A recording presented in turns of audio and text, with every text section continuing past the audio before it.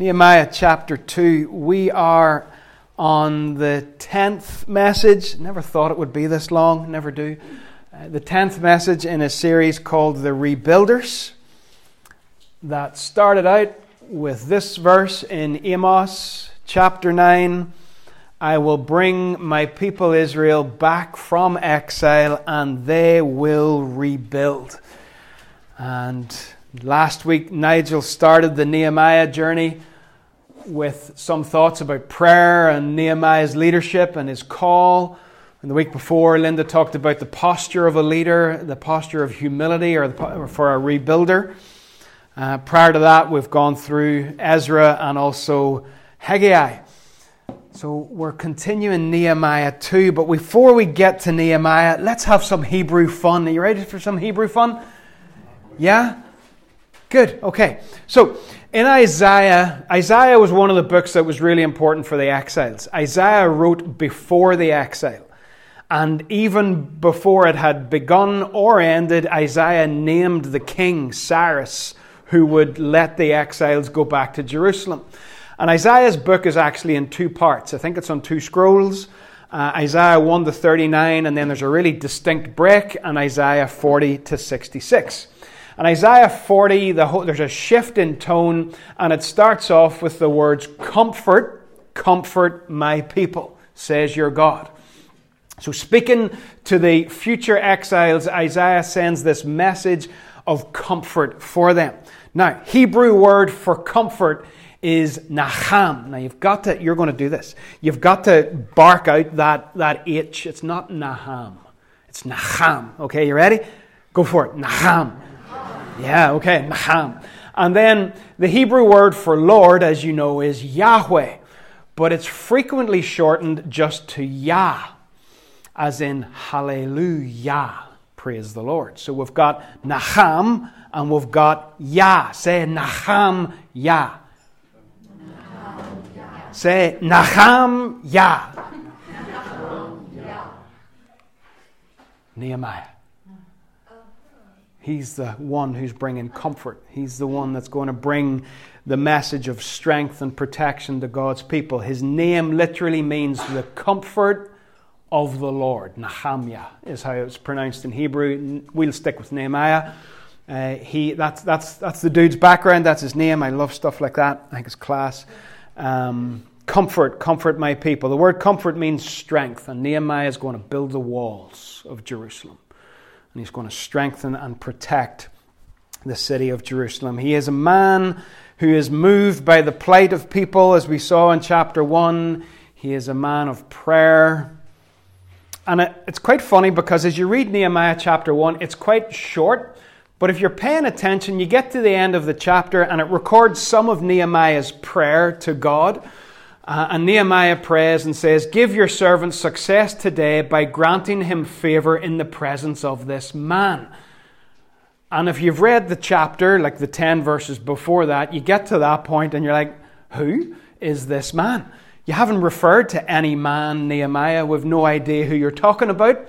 And it's almost as if Nehemiah realizes at that point that he hasn't indicated who he is talking about. And at the very end of chapter 1, he says, I was the cupbearer to the king. It's like when you're writing an essay in English and you suddenly realize you've forgotten to put in an important detail. And he had no Tipp-Ex and he couldn't, he just sticks it in at the end there. I was the cupbearer to the king. His job was to bring wine to King Artaxerxes. A bit more, he was a servant, but he was probably a bit more than that. He selected the wine and he probably looked after the wine cellar. Quite a responsibility. He wasn't just carrying the vessel of wine and saying, here you go, your majesty. It was a bigger job than that.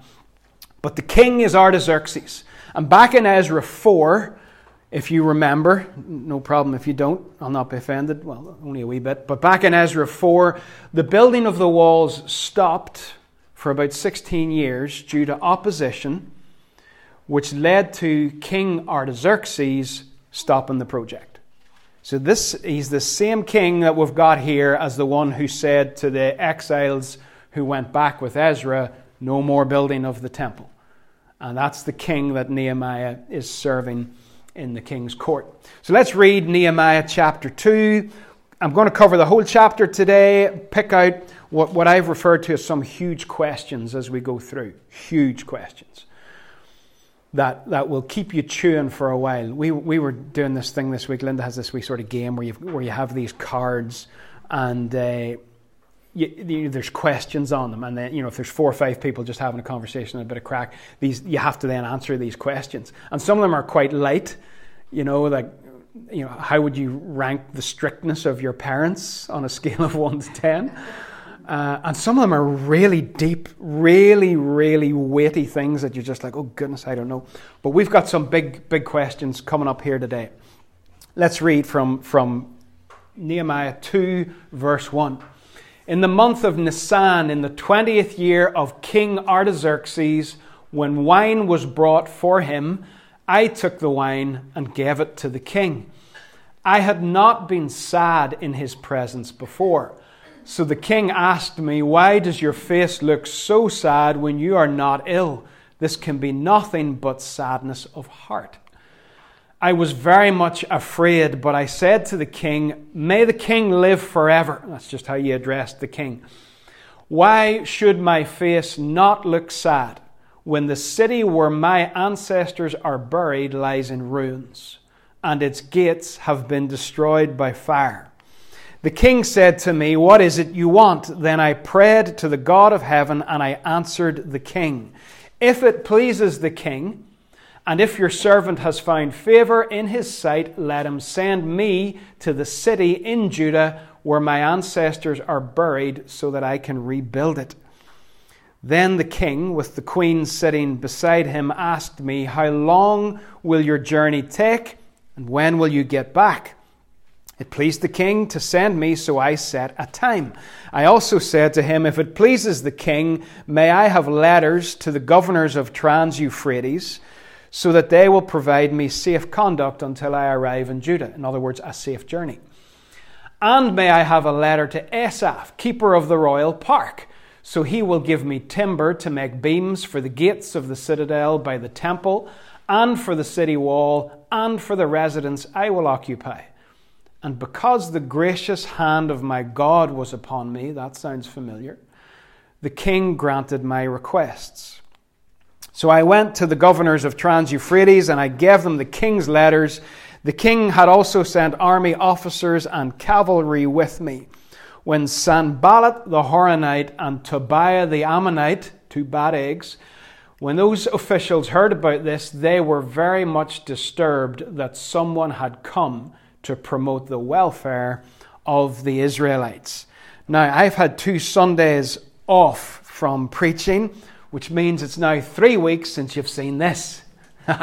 Delightful thing. Let me just show you where we are. The blue bit in the middle, 536 BC, Zerubbabel leads the first group of exiles from Babylon back to Jerusalem and focuses on rebuilding the temple, the altar, and worship, re-establishing worship. That's the first wave that go back. In green, we've got Ezra. In about 458 BC, he leads a second wave of exiles back, and he re-establishes the word of God among the people. So he rebuilds the people by using God's word. So Zerubbabel goes first, focuses on the temple. Then Ezra goes and focuses on the word. And now it's 445 BC, and Nehemiah goes to focus on the walls. Jerusalem, you may wonder what all the fuss is about Jerusalem. It was not a very nice city to look at. The architecture was nothing compared to a lot of cities in the ancient world. It was not in a good location in terms of being protected or easy to protect. It did not even have a river. It was not at a seaport. It just wasn't a great city by sort of secular choice. But the reason why it is so important to God's people was because God said, that's the place where I have chosen for my name to dwell. That's the place where the king was to rule from. You were not a legitimate king in Israel if you did not rule from Jerusalem, and you were not a descendant of David. Jerusalem was important. It was the location of the temple. Again, so it's important.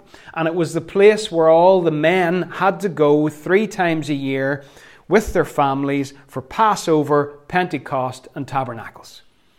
Okay? So regardless of the fact that geographically it wasn't too hot and it didn't look too good, this was the center of the universe. And that's why when Nehemiah hears that Jerusalem is in a bad shape in chapter 1, he sat down and he wept. He's not the only person who ever wept over Jerusalem. For some days he mourned and fasted. Nigel told us last week it was over 100 days. It was close to 4 months that Nehemiah prayed and fasted about the situation in Jerusalem. So that's why he's so ticked about it. It is a really important city. And you can see the hand of God in this already. Some of us, we need, honestly, an angel to walk into the room and tell us what to do. Whereas others, like Nehemiah, the stirring of their heart and the providence of God starts to put pieces together and you can't ignore it. What is the chance that the same guy who mourned and wept and fasted about Jerusalem after hearing a report about it is also the guy who gets to walk up to the king every evening after dinner and bring him the day's wine selection?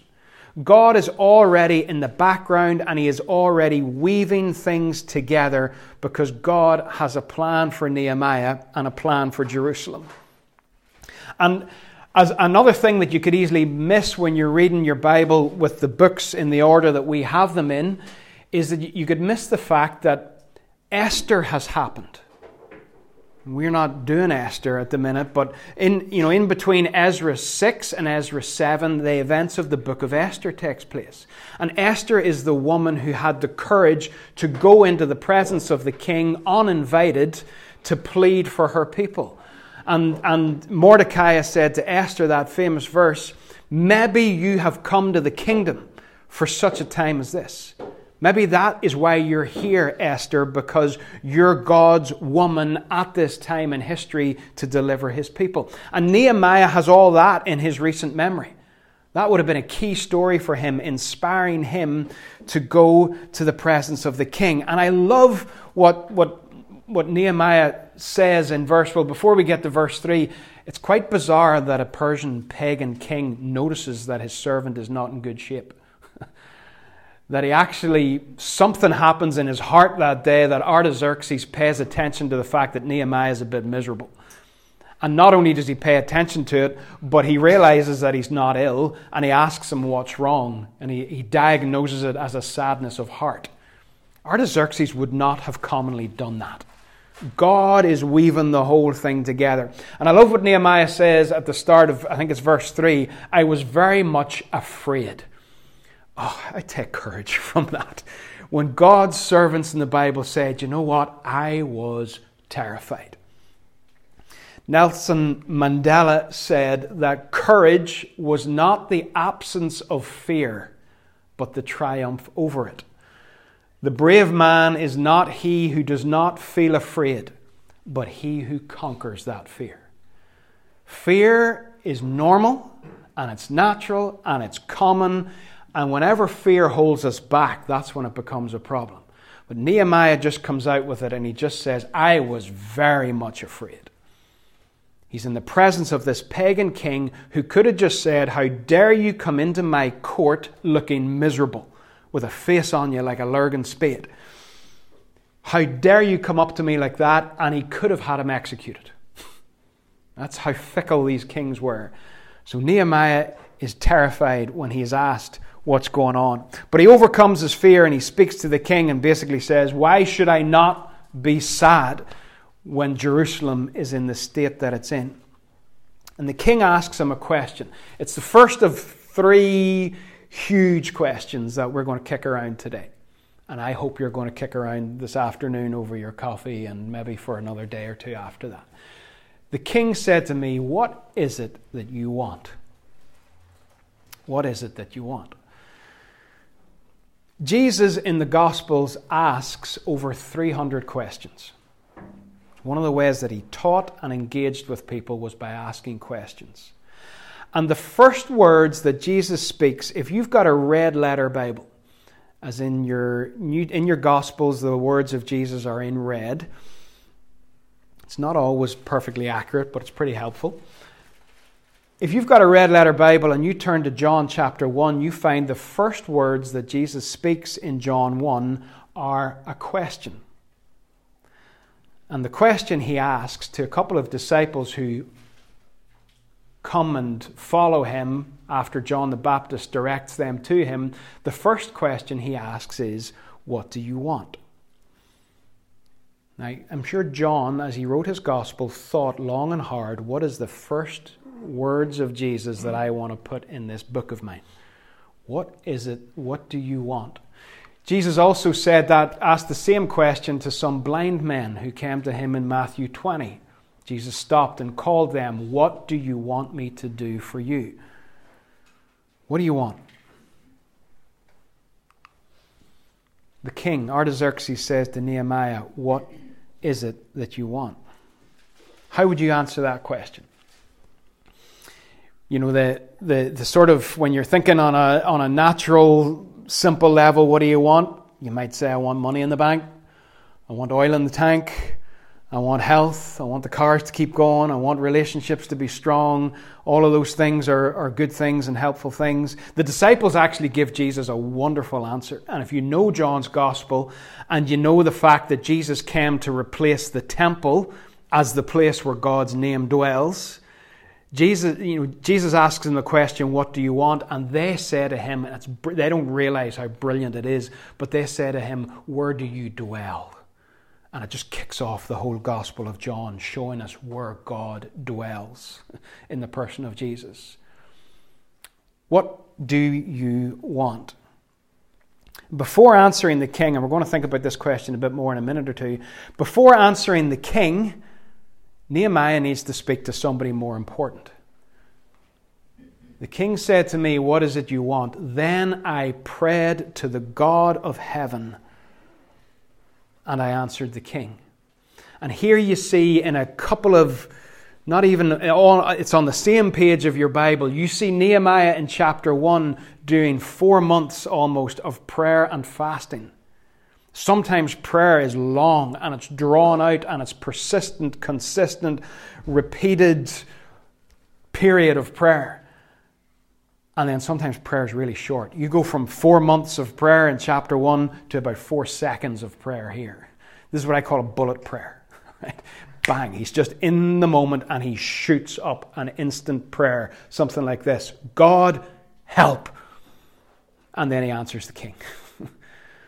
This is the beauty of the presence of the Spirit. It's the beauty of the new covenant and being the people of God.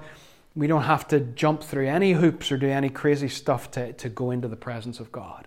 In a moment, in the courtyard of a pagan king, Nehemiah can just shoot up a prayer. Help! Help! And the praying months of chapter 1 prepared him for these crucial minutes in chapter 2 in the presence of the king. And note the order. I prayed to the God of heaven. That's what I did first. And whenever the Old Testament writers in Ezra and Nehemiah, whenever they talk about the God of heaven, they're emphasizing his sovereignty. This is the king. This is the one who will control how this conversation goes. I prayed to the God of heaven and I answered the king. And he knows exactly what he wants. I love this. He says in verse 5, "Let me go to Judah and rebuild." So the king, just stay with me here. The king has said to him, "What do you want?" He says, "Right, I want to go to Jerusalem and I want to rebuild it." And the king says, "Okay, how long will you be?" And he sets a time. He tells him how long he's going to be. He knows that. He knows he wants to rebuild. He knows how long it's going to take. He then talks about getting some letters so he can have a safe journey. Because the king controls the whole region and Nehemiah doesn't want to run into any bother. So in verse 7 he asks for letters to the governors so that they will allow him a safe journey. All right? I want to go back and rebuild. And here's how long it'll take. And I want letters so I have a safe journey. And I want more letters. I want a letter to go to the dude that looks after the forest. so that he will give me timber to make beams for the gates. I need timber for beams for the gates. And I need timber for the city wall. And while we're at it, I need timber for my house.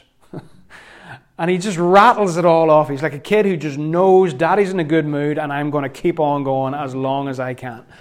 And he keeps on asking for more. And I'm sure there was when he got to the last bit and talks about getting timber to build himself a nice house, he's probably thinking, I'm dead. I'm pushing it too far. But he keeps on asking, and then he's just like, right, I'm done. He stands and he waits for the king's response. Nehemiah knows exactly what he wants. We're going to come back to that. He knows what he wants. And all the requests are fulfilled because of the gracious hand of God upon him. Remember, this is the king who stopped the building of the temple. And Nehemiah has shot up a bullet prayer after 4 months of long prayer. And the king has changed his mind and said, yeah, I'm in. You can have all that stuff and you can go. Now, Nehemiah, his work is in a pagan environment. Some of us, we think that because of our environment that we're in, that we cannot be mightily used in the kingdom of God. And that is not right thinking. Nehemiah was the guy who went to the cellar and picked the wine for the king of pagan Persia to have after dinner. He was a couple of months' journey on foot from Jerusalem. He probably thought, I'm the last person on earth who's going to go and do this. But God brought it all together and made it happen. So back to the question, what do you want? What do you want? As I was sort of praying over this and just turning it over in my mind, I started to picture if Jesus was to walk in, the king, not King Artaxerxes, but King Jesus. If he was to walk in here and ask you, what do you want? And he was to tell you politely, all of your physical needs are important, but don't worry about the oil in the tank, and don't worry about the money in the bank, and don't worry about the cars, and don't worry about, the health concerns. All of those things are important. And he says, yeah, bring those things to me, cast those burdens upon me. But for now, just push all of those things to one side and just think about my kingdom. Right? Just think about my kingdom. I'm in a building project. I'm building a thing called the church, Jesus would say. I will build my church. And Jesus says, forget about all those other little things or smaller things that you want and just focus on my kingdom, on my building project, the church, on lost humanity. If he was to go and say to you, regarding my kingdom, what do you want? Do you have your answer ready? You see, we have a lot of clarity for our careers. A lot of us know what we want in our career, where we want to go and what we want to do and stuff like that. A lot of us have a lot of clarity of what we want for our families. Having some funny conversations this week about men suitors for daughters, and I better say no more. But there's a very demanding list of what somebody wants. We have clarity about what we want in lots of different situations. Do you know what you want in God's kingdom? What do you want? Would it be some vague response such as, I'd like to see revival? Or would it be a bit of a deflection of the question? So Jesus is in front of you and he's saying, regarding my church, my building project, my kingdom, what do you want? Would you say, you know what, Jesus, I need to go away and think about that. I'll come back to you in a day or two. Do you have your answer ready? Do you have your answer ready? It's quite funny sometimes here in the prayer meeting on Tuesday night. We do a lap of the room and just everybody says what they want to pray for. And you can always tell the ones, quite commonly me as well, you've just sort of stumbled in from a busy day and you've been running about doing things and you haven't really thought about the prayer meeting.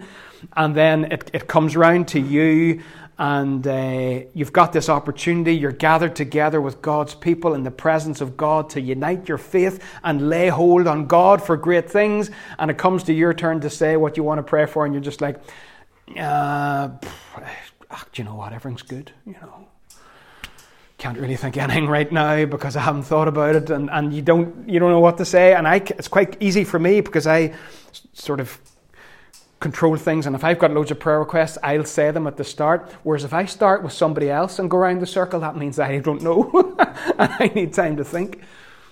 You've got this opportunity to ask for something, but you don't know what you want. If Jesus came to you right now and said, what do you want in his kingdom, what would you say? I know what I want. I want to influence people with the truth of the gospel of Jesus Christ. Lots of people. That's not, don't misunderstand me to say I want a big church or a mega church or any of that. But I want to take the truth of Jesus and influence as many people as possible. That's what I want. If Jesus would come in and say, what do you want? I'd say, I want that, Jesus. I want that. Somehow create a bigger sphere of influence for this beautiful truth about who you are. I want that. I sound like a child. I want, Jesus, while you're here and you've asked me, I want to connect with the community around me. I want to get to know them. There's a vacant coffee shop on the other side of the car park, Jesus. I want it. I want it. Okay? I know what I want. I don't have to hem and ha and go away and say, get back to you next week maybe once I give it some serious. I know what I want. I want, and I have wanted for about 6 or 8 months now, because I started doing some Bible studies in my room at lunchtime with a group of kids in Rachel's age, in her year group in school, because COVID wouldn't let us all gather together, so we were gathering in small bubbles. And boy, it just lit my lamp for sitting with a bunch of smart teenagers and opening the Word of God and ramming it in. And I want to do that again. And I want to do that, Jesus. I want to have a bunch of teenagers and take them deep, deep, deep, deep in the Word of God and send them out into life in their early 20s, knowing what it has taken me to my 40s to learn, and say, you guys have a 20-year head start. Take this wonderful truth, live it out, spread it around. I want to do that. I want to sit with 30 or 40 teenagers and just go boom. That's what I want. I want to see the wandering teenagers of these streets gathered in again together into a community. I want to sit with men who have lost their way. I couldn't have done this 10 years ago, but now I'm getting old. And I probably can more now. Sit down with some younger men who have just messed up in their relationships and messed up in their addictions and messed up in various things, and see them as a great line in a wee song by a band called Judah and the Lion that none of you have ever heard of. A great line says, dead men coming back to life. I want that. Do you know what you want? If Jesus came in and said, regarding my kingdom, what do you want? Do you have your answer ready? Because you should. And especially if you're in leadership, leaders here and leaders who have influence in other places, and anyone who might be listening on the sound cloud, you really should know what you want. You really should. What do you want in his kingdom? That's the first question. 28 minutes gone. This others won't take as long. Nehemiah goes to Jerusalem in verse 11. Don't let that pass you by. He's never been to Jerusalem. If you think about the timeline, he was born in Babylon. All he knows about Jerusalem is what was told to him in stories by the old exiles. He's never been there. He's never seen it. And for the first time in his life, he travels up to Jerusalem. And he goes to inspect the walls. Let's read. We haven't read these verses yet. I went to Jerusalem, verse 11. And after staying there 3 days, I set out during the night with a few others. I had not told anyone what my God had put in my heart to do for Jerusalem. There were no mounts with me except the one I was riding on. He goes at night. He only brings a few people. He doesn't start putting sort of posters up and screaming from the rooftops. He keeps everything close to his heart. He can't do it on his own. He needs some people with him, and he brings some people with him. And in verse 50, or in slide 53, in verse 12, I had not told anyone what my God had put in my heart to do. What a lovely phrase. If you look at Nehemiah 1, God does not speak to Nehemiah at any stage. God does not tell Nehemiah, I want you to go to Jerusalem and rebuild the walls. The crisis is the call. Nehemiah's heart is turned inside out when he hears about Jerusalem. God put it in his heart. And another question I would ask you, what has God put in your heart to do? And do you need to start doing it instead of waiting for something more from God? Nehemiah didn't wait around saying, I have to hear an audible voice. I have to have 5 confirmations of this. It is good to seek, if you're going to try some new thing in the kingdom, it is good to seek the counsel and advice of other believers and have them pray into it with you, advise you on it. But Nehemiah does not delay. He does not spend ages faffing around with God, repeatedly trying to find out what it is he's supposed to do. He knows God is stirring his heart. He's got a comfortable life bringing wine to the king. Probably gets the odd glass himself when he's finished work for the day. Well paid. Decent living quarters. Safe. But his heart is just turned upside down for Jerusalem. God put it in my heart to do it. That's enough, okay? If God's stirring your heart for a certain thing, a certain people or whatever, a certain ministry, that's enough. That's enough. Nehemiah says, God put it in my heart to do this. In verse 13, by night I went out through the valley gate toward the jackal well and the dung gate. The dung gate. You want to know, don't you? That's where they all brought their rubbish, trash, garbage, whatever you want to call it. They all, one day a week, if the council weren't on strike, they all brought their wheelie bins down to the dung gate and left them there. And the direction the wind blew apparently blew the smell then out of the city instead of back into the city. That's the dung gate. Okay. You didn't need to know that at all. So anyway, examining the walls of Jerusalem which had been broken down and its gates which had been destroyed by fire. Then I moved on toward the fountain gate and the king's pool. But there was not enough room for my mount to go through. So I went up the valley by night, examining the wall. Finally, I turned back and re-entered through the valley gate. The officials did not know where I had gone or what I was doing, because as yet I had said nothing to the Jews or the priests or nobles or officials, or, I love this, or any others who would be doing the work. So Nehemiah has a pile of people in mind who are going to do the work, but he hasn't told them yet. Just watch out for that. Examining in verse 13. Goes to all these different stations around the walls, all these different gates, and he examines. You see, he wants a first-hand account of what the problem is. He wants to see for himself. He is going to a place, listen now, he is going to a place that has been broken for years. Now, the opinions of the people who are there are important, but those people have tolerated the brokenness for years. And he needs to make sure that he doesn't just hear their opinions, but that he sees it for himself. All right? Not just the opinions of the people who have tolerated the brokenness for years and years and years. That's important. But he says, I've got to see it. I've got to get myself into the fabric of this city and see the brokenness for myself. Now, the Hebrew word for examining is a medical term for looking into a wound to accurately understand the extent of the damage. If you look it up on blueletterbible.com, that's what it'll say. It's about probing a wound in order to decide, once you've probed the wound, to decide what needs done.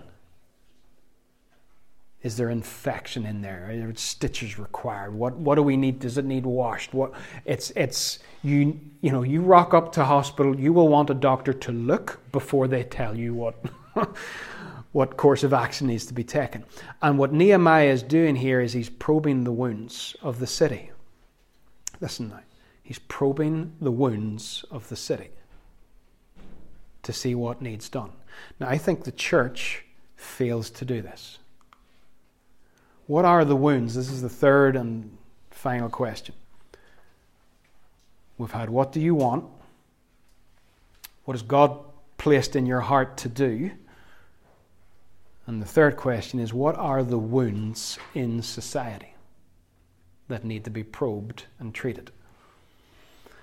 I remember sitting about 10 years ago with a bunch of sixth formers in a Bible study and asking them what big issues they wanted to talk about.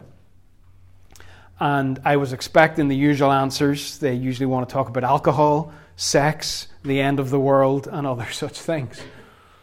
But this one girl, and I can still remember where she was sitting, I remember her name, she said, I said, what are the issues for teenagers that you just want to talk about?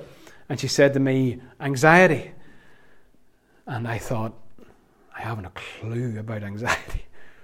This is about 10 years ago. She says, we want to talk about anxiety. We need to talk about anxiety. And I listen, this is how ignorant I was. I said, is anxiety a big issue? Not in a condescending way, but is this a thing? A real, a big problem for teens? She said, yeah, we're wrecked by it, by anxiety. What good is a Nehemiah who does not know what state the city's in? What good is a doctor who has not looked into the wound? What good is a church who does not know what the wounds are in society? Now, ultimately, the wound of society is sin. And ultimately, the remedy is King Jesus. Okay? I'm not changing that. But we need to know what are the wounds in our society. This book is one of the most brilliant books I've ever written. No, I didn't write it. It's one of the most brilliant books I've ever read, in case I had a secret double life.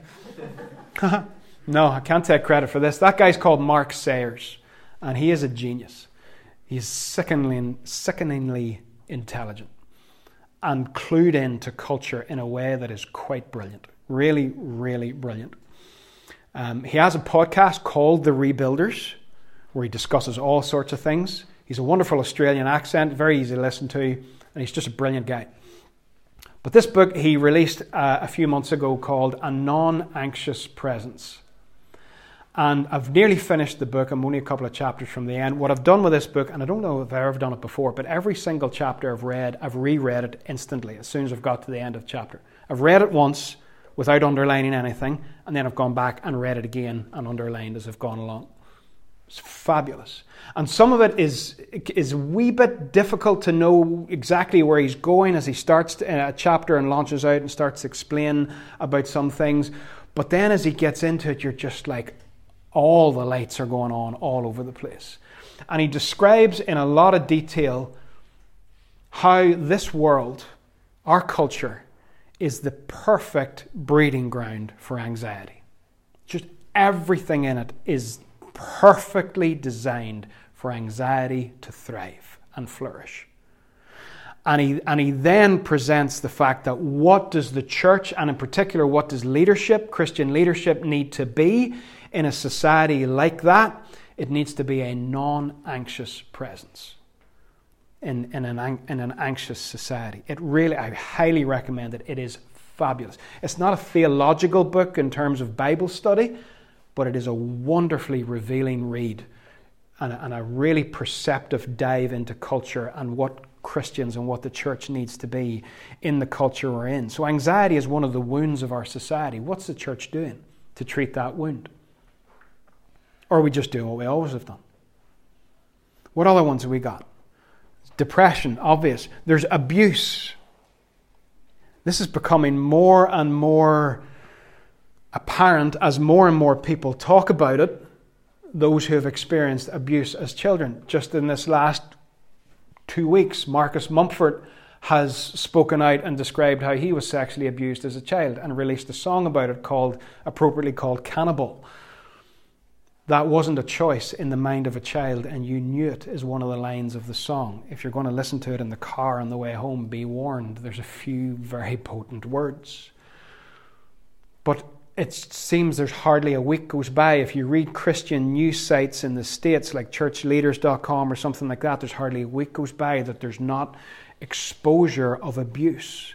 That is a wound in society. And the question I'm asking is, as a church, are we Nehemiah people? Are we rebuilders who carefully examine the wounds of society and then act in response to know how to bring the good news of Jesus to bring healing to those wounds? Or do we just do what we've always done? Another way you could put that question is, what are you living with right now that's broken? Now, men, if you're like me, there's probably a few things in your house that are broken. And instead of replacing them, you just keep on patching them up and trying to squeeze an extra 6 months out of it. I see a few men smiling because they know the score. Yeah? You just keep on. You don't want to spend a couple of £100 buying a new appliance or whatever, and you just patch it up. And that's okay if you're talking about an appliance. It's not good enough if you're talking about people. What is it that we are living with in our society around us that's broken, and we're just tolerating it and putting up with it and saying, oh, well, it's okay? Are we just doing what we've always done? The world has changed in the past 20 years. No, in the past 10 years. No, in the past 2 years. The world has changed at an absolutely terrifying pace. Are we just doing what we've always done? And with all respect, if we just continue to put up tents and hold a week or 2 weeks of special meetings, we're probably not really going to get into the wounds of society and bring healing into them. Linda will tell you that there is a vast waiting list of people who want counselling and a vast shortage of counsellors. I think an awful lot of what the church's ministry will be in our lifetime will not be big meetings that you invite people to. It will be the entire church ministering into society, every member, because an awful lot of the ministry will be one-to-one. An awful lot of the ministry will take place in coffee shops and at kitchen tables and in dining rooms and on sofas. And it will take that because that's what people need. People want one-to-one. They want someone to listen to them and minister into their hearts. They don't want to go to big meetings. Are we just doing what we've always done, or are we adapting to the wounds of society? We're nearly done. You've listened well. It's a class chapter. Nehemiah says in verse 17, you see the trouble we're in. Now he starts to talk about his vision. He's kept it all in his heart, but now he's going to start talking about it. Jerusalem lies in ruins. Its gates have been burned with fire. Come, let us rebuild the wall of Jerusalem, and we will no longer be in disgrace. I also told them about the gracious hand of my God upon me and what the king had said to me. Why did he have to do that? He's just a blow-in. Remember, as he goes into Jerusalem, there are people there who came back to Jerusalem decades ago with Zerubbabel. And there are others who came back years ago with Ezra. And Nehemiah rocks up and they're like, who are you? We've been here for ages. And you think you're going to swing into town and sort everything out? So Nehemiah has to tell them his credentials. He has to say to them, listen, fellas, I'm not bigging myself up, but here's the reality. God put this in my heart. I have prayed about it. He has given me favor. He's given me favor with the king. Let's do this. And he puts the question, he puts the invitation to the people, come, let us rebuild. And they replied, yes, let us start rebuilding. So our questions, going backwards, we've gone through them as we've gone through the chapter, but going back through the questions in reverse order is useful. And this I leave you with, and I'm done. What are the wounds in society? There's something to talk about. What are the wounds in society?